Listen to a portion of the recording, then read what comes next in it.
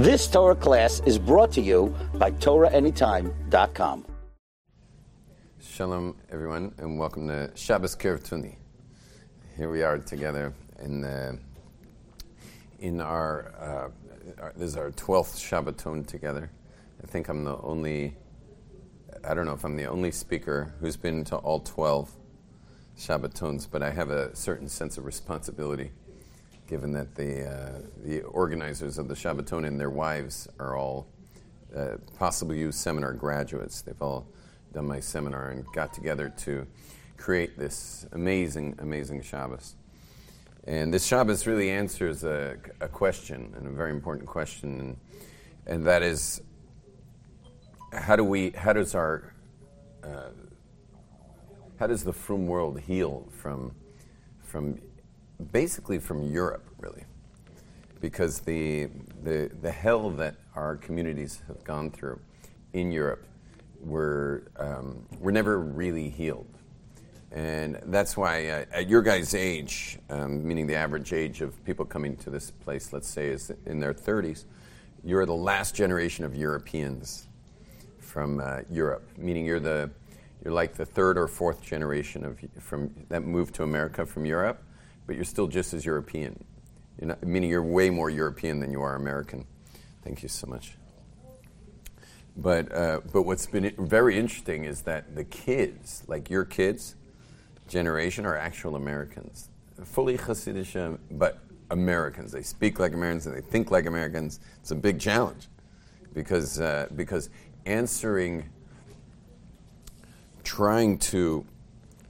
trying to help kids today, teenagers today, or young kids today, grow up in frum homes, thinking that we can just kind of recreate the regular European answer to issues, which is basically create a bubble around ourselves and just hope it goes away. And if our world's beautiful enough, maybe the ugliness outside will be enough of a repellent for our children to stay in the fold. But it turns out that that's just not an answer to an American kid today, because a kid being raised in the frum world today is really part of the American culture. They're really the first generations of Americans in the Hasidic world, in the Haredi world, and the world outside is way too inviting, and it really is very inviting, and also the access has never been so strong. It used to be in the old days to get the access to the secular world meant you had to go there. Today it's on, it's right on the screen of someone's personal phone, and obviously you wouldn't want your kid on a smartphone, but I mean, how do you keep a tab on his friend's smartphone or anything else? Meaning, and how can we really honestly know that our own personal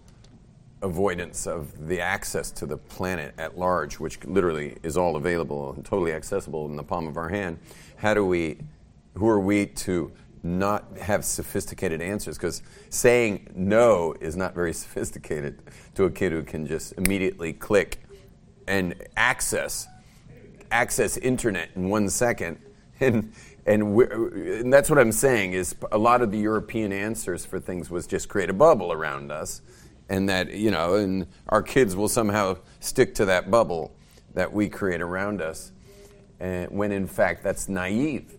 It's naive to think that's what will happen, which means we have to develop in our sophistication as parents, that knowing that the answer no, or the answer is only kosher, or any answer we give that's not sophisticated is just going to fail unless we have super simple children.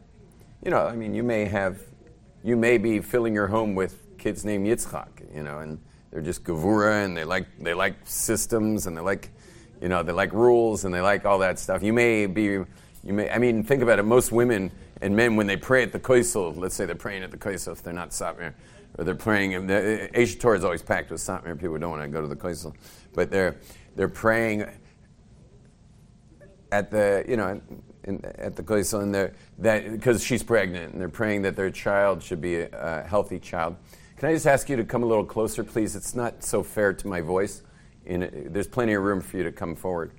Thank you so much. It's just a shame that I should yell at the very first class of the seminar, especially I just got off a flight, so I'd rather protect my voice a little bit now. Thank you. So,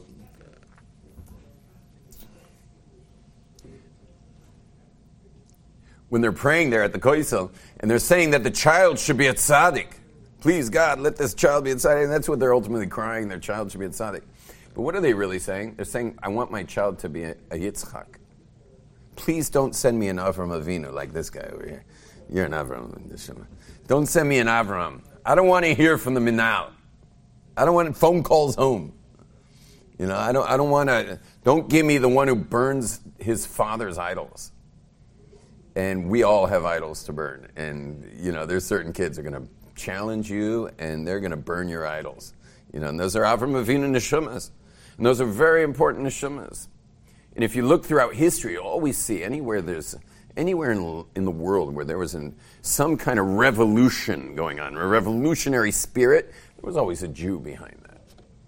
And the whole communist Russia all started with Marxist values, Marxist beliefs. That Karl Marx was another Jew, another Avram Avinu, coming to burn down the patriarchy of a money-dominated hierarchy that was the society then and now, always will be. And so they came with these, beautiful ideals, but there's always going to be a Jew behind that. And that happened to be over 70 million people lost their lives over that one. So it can also be, Avram Avinus can be very dangerous as well. So nevertheless, we can't be naive. We have to be people with sophisticated answers in complex times. And that's how we started this Shabbos Keiravtuni. I've been running my seminar, The Possible You, this is now our 19th year, and thank God I have over 9,000 graduates throughout the world. Next one will be in February. I have February 16th for men in Borough Park. I have February 23rd. Does that sound like a Sunday? Does that sound like a Sunday? Yeah. Anyone know schedules? February 20th, thank you.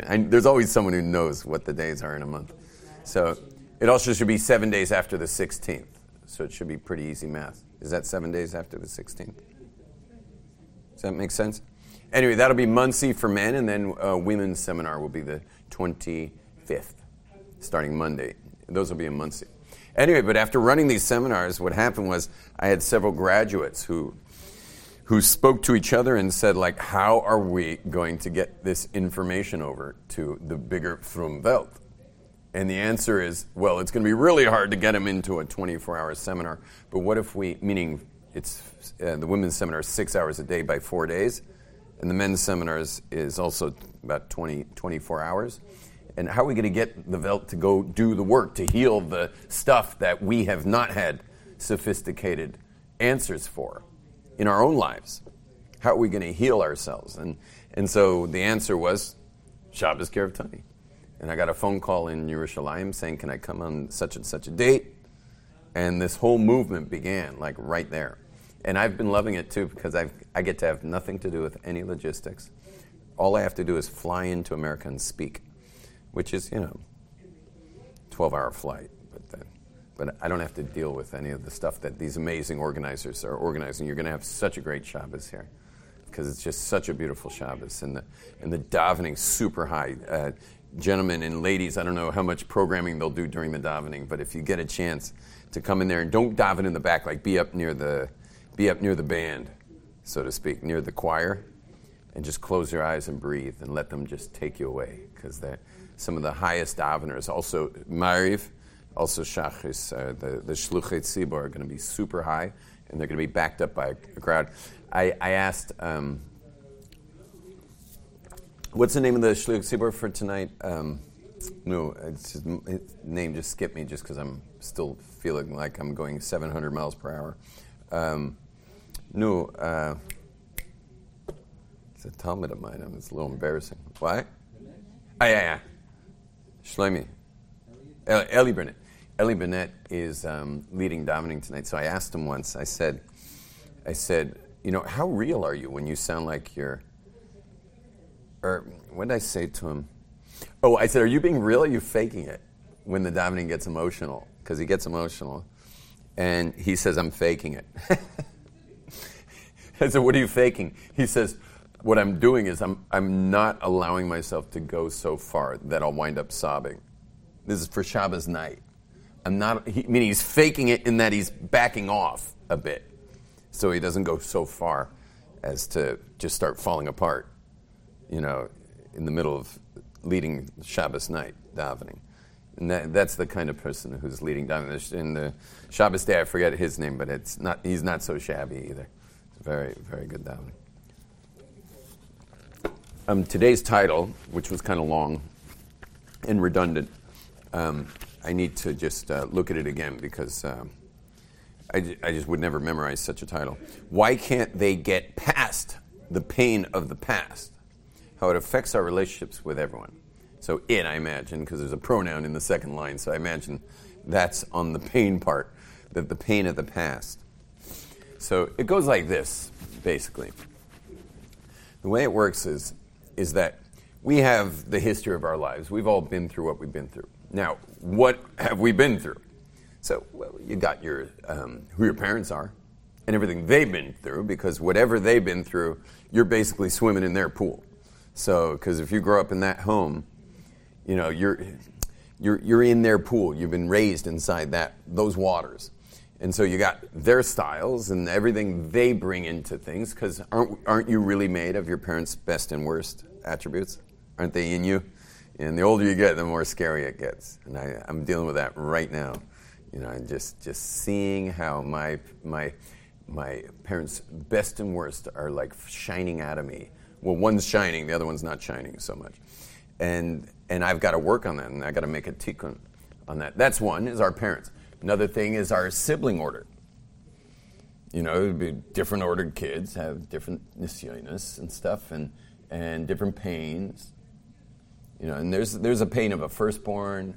There's a pain of middle kids, as the sandwich kids, and there's also pain of being the baby of the family.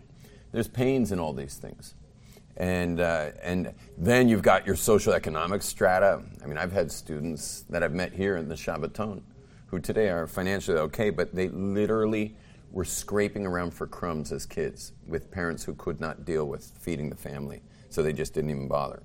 And each kid had to fend for themselves, big families, where the kids had to literally, they were starving, basically. And the person that I met in the Shabbaton was dealing with heavy overeating issues, having been raised like that they just can't stop eating now that they can afford to. And so that's pain of the past inside there. Then we got circumstantial stuff. That's like, how can you avoid that? Embarrassing moments in school and treacherous relationships where we gave our heart to a friend in class and that friend suddenly realized for whatever reason it wasn't advantageous for them to be close to us and suddenly not talking to us anymore, and then we're out. I just spoke to someone in Yerushalayim who's been in therapy for 5 years because his parents had internet in the house. And his best friend's parents, when they found out he had internet in the house, wouldn't let him play with him anymore. And that kid today, how old is he? He's 22 years old. He's been in therapy since he's 17. Over his best friend suddenly not being able to play with him anymore. Because it led to a lot of other things that affected all his relationships after that. And he could never trust anybody after that.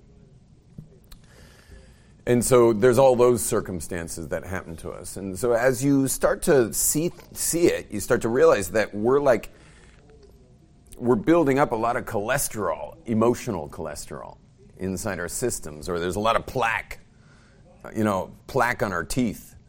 And now people go to get their teeth cleaned, and people do get their hearts checked up and stuff to make sure, and people have windshield wipers when their window gets a little too dirty and stuff. the car, we also take to the car wash. I mean, some of us guys only go Erev Pesach, but we depend on winter to clean the car for the rest of the year. But we normally take care of the dishes in the sink. But there's one area where we just don't clean house, and that's this extremely complex emotional system of everything we've picked up for years and years of life. You understand? It's just not cleaned out. It's not cleaned out properly.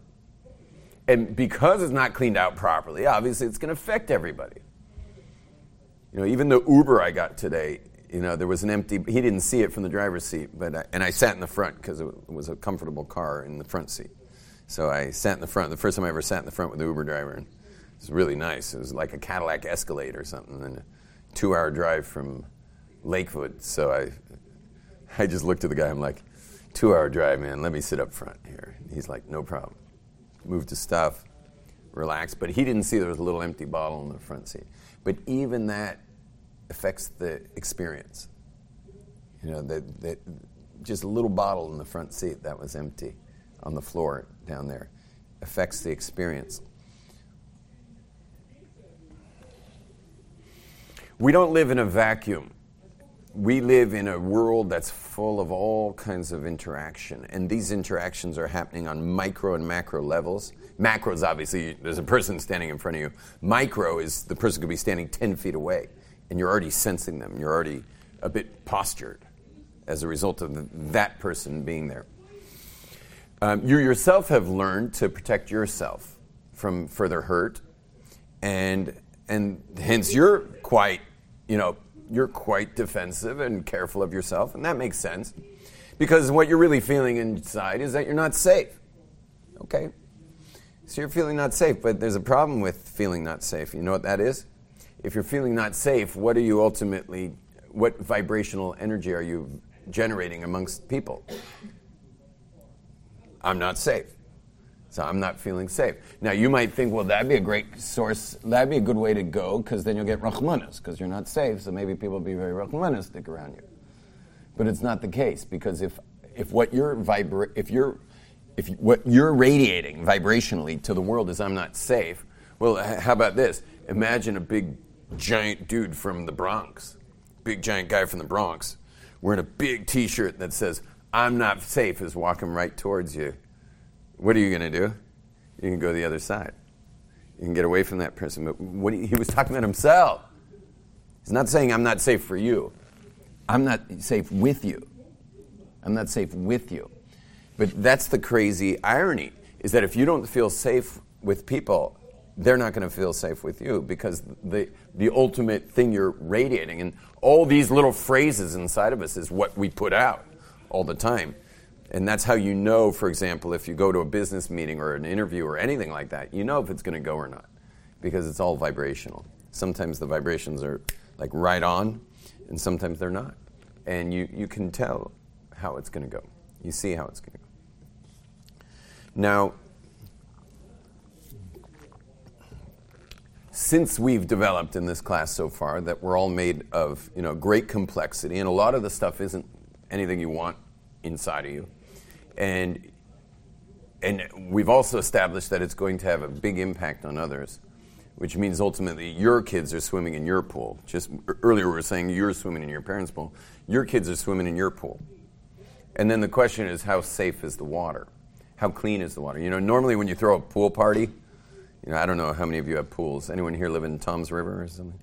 But if you throw a pool party, it's a good idea to just go outside the house and make sure there's nothing floating around in there.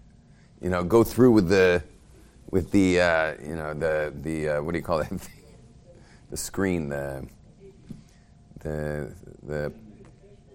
net. Yeah, go through the net and make sure there's nothing in there before you have your pool party.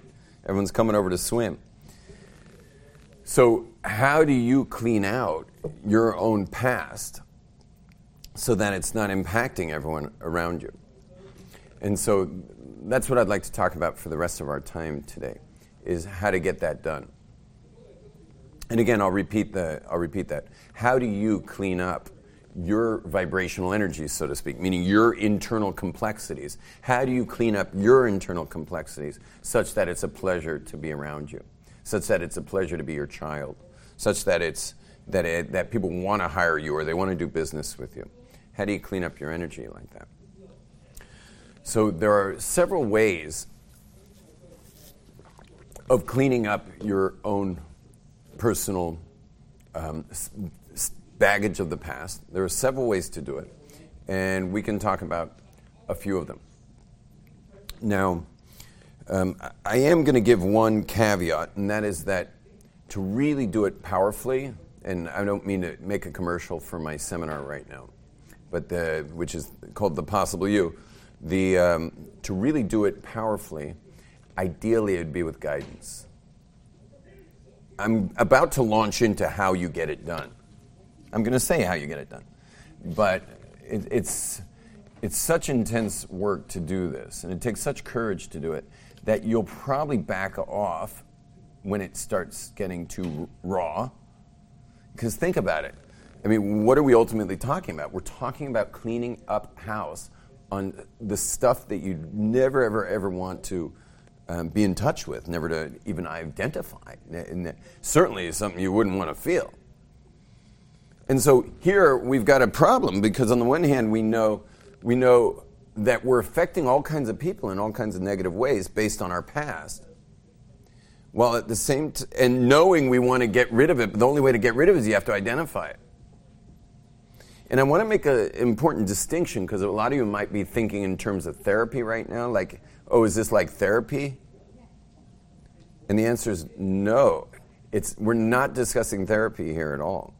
Meaning you could call it a type of therapy, but we're not talking about going in and going into all your pain and crying out your pain, which may be a very healthy thing to do. But that's not necessarily what we're talking about. But all I'm saying at this point is that you probably want to do it with guidance. And there's another aspect of it that you'd probably want to do it, believe it or not, in a group. You probably want to do it in a group. Now, you're probably thinking no, that would be the last thing I'd want to do. The last thing I'd want to do is do this in a group. So why would someone do it in a group? Why would anyone do such a thing? Why would you open up your whole stuff, meaning not necessarily sharing it with anyone, but why would you want to do the deeper work of cleaning out yourself so that your children and your husband and your wife and your work and everything you do is done clean? Why would you ever want to do that in a group? You wouldn't. But there's a reason why. And the reason why is this. Listen carefully. It is so deep and so complex to go in there that it takes hours and hours and hours and hours to go in. To really get in there, it takes hours. Like, you remember the story, there was those kids in the Far East, I think, or maybe in India. They were on a hike in a cave, and then it rained terribly, and they got locked in that cave. It was like an international story of trying to free the kids from the cave. Remember that? Remember that story? You all know about that? Yeah? So it takes time. I think that took days to get those kids out. It really takes hours and hours. Now, if any of you ever been to therapy and tried to open something up, there's a couple issues there. Like, number one is most therapy appointments are 50 minutes, 50. Now, if you have 50 minutes, you're paying $200 or $150, or if you're in Manhattan, you're paying $500. But you got 50 minutes to pull this off. Well, what's going to happen? If you're lucky, at minute 40, you're going to start feeling safe for the first time to actually start to share something. So now you forget the time because now you're starting to share. And 10 minutes later, the therapist is like, well, that's it for today. We'll see you next week. Which is a good thing you're not armed, because you probably shoot the therapist right there for, stopping you right there. Now, how much are you going to trust that therapist a week later? Okay, now, total shift from that. Let's try something totally different. What if the amount of hours that it would take you to break it through would be 24 hours, and you're going to spend 6 hours a day with a therapist for 4 days? Can you imagine sitting across from a therapist for 6 hours a day for 4 days? Can you imagine sitting across from a therapist for 3 hours? Can you imagine that? Like, personally, whether I were the patient the client or the therapist, I would sooner die than be working with a client for 3 hours straight. I mean, you both want to kill each other, I think, at about 2 hours. About 2 hours, that's about it. And I've spoken to my therapist friends and said to them, like, you ever thought of doing double sessions or triple sessions or quadruple sessions so you can, like, finally get in there? And they're like, no, I would never do that. And they won't do it. And the reason why is because it's just too painful. Introduce group, now you're inside a group. Well, what happens inside a group is group dynamics. Lots going on in the room. Things are very interesting. Hopefully you have someone from California who can't stop sharing everything. So all it takes is one Californian and like it all comes out. Or even an East Coaster, and even a Hasidic East Coaster, who is so fed up with what they've been dealing with all their lives that they're finally just like, when I say, does anyone want to share? He's just like, I'll share. And they just like let it out and all our ears just catch on fire from what we hear. And so you didn't even notice that a half hour just went by. And you think this is about that person. It's not about that person. It's about you. Because we're all, it's just, you got to fill in the blanks. We all have our own story, but that story is our story, ultimately. It's just the way it happened to them. But we've all experienced them. And so there's 5 categories of the stories that take place. There's only 5 categories. And the vast majority of the stories, like 95% of the stories, are the first 3 categories. And that is, something happened in the form of rejection. Something happened in the form of failure. And something happened in the form of one's own personal autonomy, meaning someone was controlling them. They were being controlled by others. And so there's 2 other categories, but the fear of the unknown and the fear of pain and suffering. But those 3 categories of rejection, meaning they were rejected, or the fear of failure, something didn't go their way, or the fear of being out of control. Now, it's quite interesting when you look at the Hasidic world with those 3 fears, I mean, all 5, but those 3 fears especially, is that think of if you're raised in the Hasidic community, think how much the expectations are for what it takes to not be rejected. What are the expectations, high or low? The answer is they're super high. They're probably, you could even say they're the highest of any population on the planet. Would you agree? Do you think there's another population on the planet that could beat us?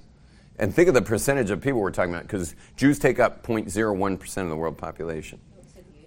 What? Which? Yeah, so that's interesting. Asians, but they're not held on this level. They're held on a high level. Japanese are held on a very high level, but nowhere near what a Hasidic kid's being expected of them. So rejection, anyways, is a very high bar of what it takes to be acceptable. And then the next thing is failure. Do we have high expectations? Do we have high expectations? Scholastically, does it matter that your kid would be the best kid for delivering drinks to a tish, or the best kid to build the paranches, the bleachers at the tish? It doesn't matter. Do they have a special class in your community for those kids? Or are they expected to learn with all the others? The answer is they're expected to learn with all the others. And how about the girls? Sarah Schneer wanted that everyone should be able to, every girl in the Jewish world should be literate. Yeah, did we take that too far, perhaps? How far have we taken her dream that every Jewish girl should be literate? I can't even tell you. Thank God I have a bunch of daughters. I have sons as well, but I got majority daughters. I just can't tell you what they go through in there. And thank God they're smart girls, so they're doing fine. But oh my gosh! And we have a famous line in our house. Sarah Schneer never meant this. That's our line in our house. Sarah Schneer never meant this. And we understand it, like why it's like that. And the reason is because the marriage age got moved beyond 12. Because girls used to get married between 12 and 14 for all of history, Jews and Gentiles. There's still plenty of countries out there that haven't been touched by the West where girls are married between 12 and 14, boys 14 to 16. That is the main age group that you get married. But since that all got moved up a bunch in the last 200 years, so what are you going to do with the girls? Answer, you're going to put them in some high level expectation, and hence the fear of failure. Remember, I just bring you back to what we're talking about. We had the fear of rejection, and now we're on fear of failure. Fear of failure is going to be a very strong one because of the expectations on these girls, which the boys have to deal with as well. Very high expectations. And now think how rejection and failure are linked. Because if you fail, how much does that have to do with rejection? So failure and rejection, they're two totally separate fears. But boy, are they connected to each other. They're directly linked, and especially in our communities. In our communities, rejection, the fear of rejection and fear of failure are always at play with each other. And then the third one is control, is the fear of that someone might be controlling you. Now, how much control do we have over our children in our communities? And the answer is, it's quite possible that there's no community on earth today with as much control as we wield over our children growing up inside our communities. I mean, it's an immense amount of control. It's so much control that I often meet the Gute Ingles, but they just got married. So they're Gute Ingles who are aged 18 to 20. And they got to me however they got to me. And I get to meet with them, and I'm dealing with a kid he's like Play-Doh. Now, I don't know if any of you have married off yet, but you can actually get a chosin who's just Play-Doh. And there's plenty of kallas who are just Play-Doh too. You know what Play-Doh is? Yeah, it's completely undeveloped, but completely undeveloped. And I recently had a boy who was from a very strong Hasidus, where the Rebbe's very involved in every single moment. And I know the Rebbe personally, and I know that Rebbe, when I've been at the Tishon of that Rebbe, I'm so impressed, because every single person in that Tish, even though there's lots of people there, feels his love. Every person feels cared for since they were born, through their marriages later. Everyone feels totally cared for. But the problem is the care is so intense and so close that the children never get the chance to develop themselves. And then the kid gets married, and now the wife has to respect a man who's hasn't been shaped, he hasn't been developed at all. Now, you probably weren't expecting that. Remember, the third fear is control. You probably weren't expecting that example. You were probably expecting an example of maybe a molestation or some other situation where maybe parents are the parents are real super strict type control. Yeah, that would also happen. But I gave you an example that was like something you would have never thought of, is that he was so well cared for. And that's one of the famous things, the great Professor Jung, who said that the best mothers fail. The best mothers fail. And the worst mothers succeed. You ever heard that term, the best mothers fail? You know what that means? Listen up, ladies. Best mothers fail means that if you're a good mother, when your baby's an infant, you mother that baby so much. But now that that baby's a toddler, you mother it so much minus whatever development that kid's at now. And then later, when the kid's 6, 7, 8, 9, 10, you mother the baby. Sorry, you mother the kid this much based on their independence of their own development. And then you don't overmother there, because if you overmother there, you'll destroy that kid, because that kid will never get a sense of how to walk on his or her own. All you'll develop is just a child full of fear. And then but the worst mothers fail. Sorry, the worst mothers succeed. And they'll just keep mothering and mothering and mothering. And they just won't stop. I was at a Shabbos Keiravtuni a couple years ago where a couple came up to me, very Chassidish couple, they were from Williamsburg, and the guy's complaining about his wife right in front of his wife. And I was so embarrassed for her, and she's turning red like a tomato. And so I finally said to the guy, I was like, felt so bad for this lady. I'm like, so how long are the two of you married? And he says, married? We're not married. And I was like, who is this lady? I mean, it's his sister. I don't know. Who is this lady? He says, oh, she's married to my schwieger.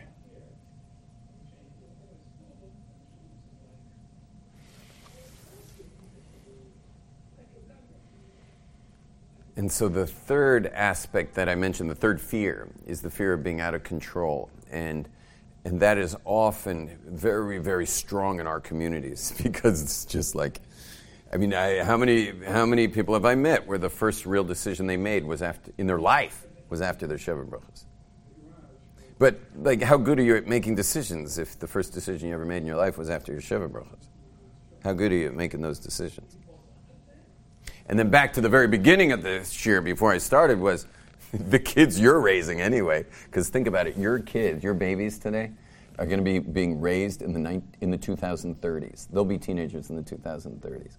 Now, have you gotten a sense of how hard it was to raise teenagers in the 2000 and teens? 2000 teens. Simple to raise kids or super difficult? Super difficult. Can you imagine 2030s? 2030, I mean, there's no way to we don't even know what there's going to be. It's just impossible to know because I can't give you the real stats on this, but the development of technology, meaning, what do I mean by technology? Human accessibility to the world. The development of human accessibility to the world is, there was a point where it was doubling every year, and then it was doubling every half year, and then it was doubling like every month. And now we just have no idea where the accessibility is going to go. And that's going to be your kids, your teens in the 2030s. We need sophisticated answers for these kids. And I'll just tell you one thing. You want to be absolutely like one thing, I can tell you more than one thing, but one thing that's really important is be a good mother and be a good father. Now, any of you guys willing to raise your hand and tell me what that means based on what I said in the last 5 minutes? What does it mean to be a good father? Be a good mother? Anyone want to try it? Okay, excellent. Not controlling them, but I would say in a more sophisticated way, and that is to... What? Not overprotecting. But in a sophisticated way, since you sat through the shear, so a more sophisticated way of saying it is to parent a child, maybe too big a word here, commensurate, or to parent a child in direct relationship to their development. Meaning the more they're developing, the less parenting. The more they're developing, the less parenting, the more they're developing, the less parenting. So that when they're going to be teens in the 2030s, they know how to navigate. They're able to navigate because there are going to be, right now, where we're at now, to control your child's access to the world if they wanted it.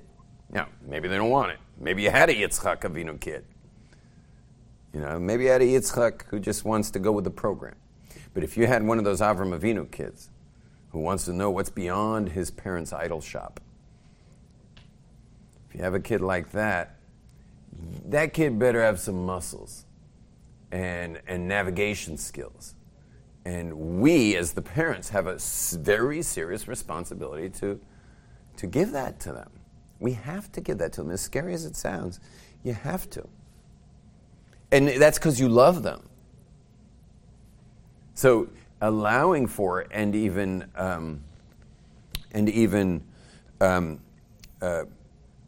promoting and motivating their independence is going to be your ticket for having Erlecha kids.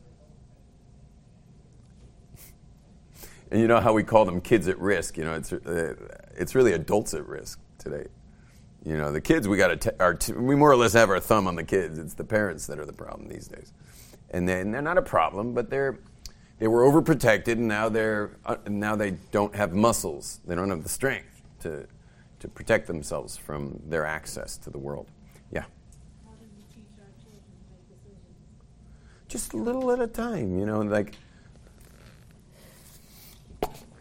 I can tell you, in my house, when, all my daughters went to the same schools, so that's not much of a decision. But before they go to that school, we actually ask them, what school you want to go to? Let us tell you that. My boys, too. My boys, they're all raised in Pinsk-Karlin. And they've been with these kids since they're in diapers, learning Aleph Beis at 3 years old. Like, what, they're going to go to a new school for Yeshiva Ktana? But I sit down my boys and I say to them, like, okay, here are the options. And I give them a whole list of options, including like Dati Leumi schools, Kippah Sruga schools, and like a whole list of, like, these are the options. Make a choice. Choose it. And I know what they're going to choose. It's just like, there's certain things as parents, you know what the kid's going to choose, but give them the chance to choose it. I can't tell you how many times I've been in my seminar and had, some lady crying her eyes out that she never, ever, ever made a choice in her life. And she wore hand-me-downs the whole time. So whatever older sister chose an outfit, if she chose an outfit, let's give her the benefit of the doubt that her older sister chose outfits and not her mother said, oh, this looks good on you, which is more likely the case. But that she never chose an outfit. She never had a new outfit. But no choices ever were made in there. And there actually was a time where she wanted to go to another school than her sisters, and that was not an option. And so we give them baby steps as they grow up. We let them choose things.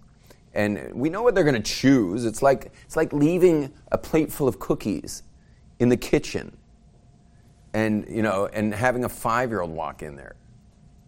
You know what they're going to choose. What's that? It's not like teaching them to choose good or bad. It's just like... Right. They're not choosing good and bad. They're just making little choices. Would you like to get out of bed now, or would you like to get out of bed in 5 minutes? And wake them up, obviously, 5 minutes early. And say, oh, time to get up, Yankee. Would you like to get up now or in 5 minutes? 5 minutes, please. Yeah, maybe the kid has two pairs of shoes.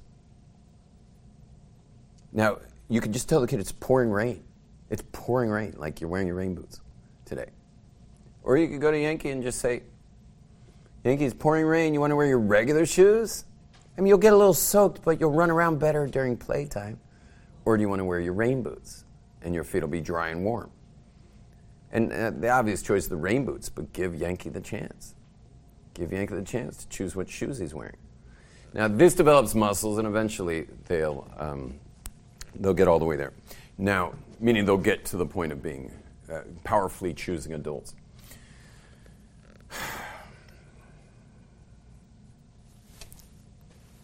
Whoa. We're a little over time, and believe it or not, or you could easily believe this if you know my classes, I'm off topic. I'm actually off topic because what I'm supposed to be explaining is how to get the past in the past. So the answer, I'm just going to answer it in a line. The way you get the past in the past is by identifying, listen carefully, identifying how the boo-boos of the past have become our identity, and it's going to have an end, more than one probably, and identify how I've developed how I interact with the world based in such a way that nothing triggers those boo-boos, and get deeply in touch with how that impacts the people I love most, especially myself, but how that impacts the people I love most, leading to the sense that that's too big a price to pay, and I will not pay it anymore, and who I am, therefore, is an amazing, wanted, beautiful, uniquely brilliant, capable, powerful, spiritual, humble, loving human being. Good luck doing that on your own. Chances are you're going to need help getting there. And so, Baruch Hashem, here we are. Shabbos Keiravtuni, the work begins, and we will work throughout the Shabbos. We're all going to grow together, and please God, that you'll get the time and the courage. Well, you'll never get the time, and you'll probably never get the courage, but you'll somehow get yourself to just stop thinking long enough to put yourself in a real serious seminar situation, so you can break it all through and live a life free and clean and full of love and connection. Amen. Shalom, Eva. You've just experienced another Torah class brought to you by TorahAnytime.com.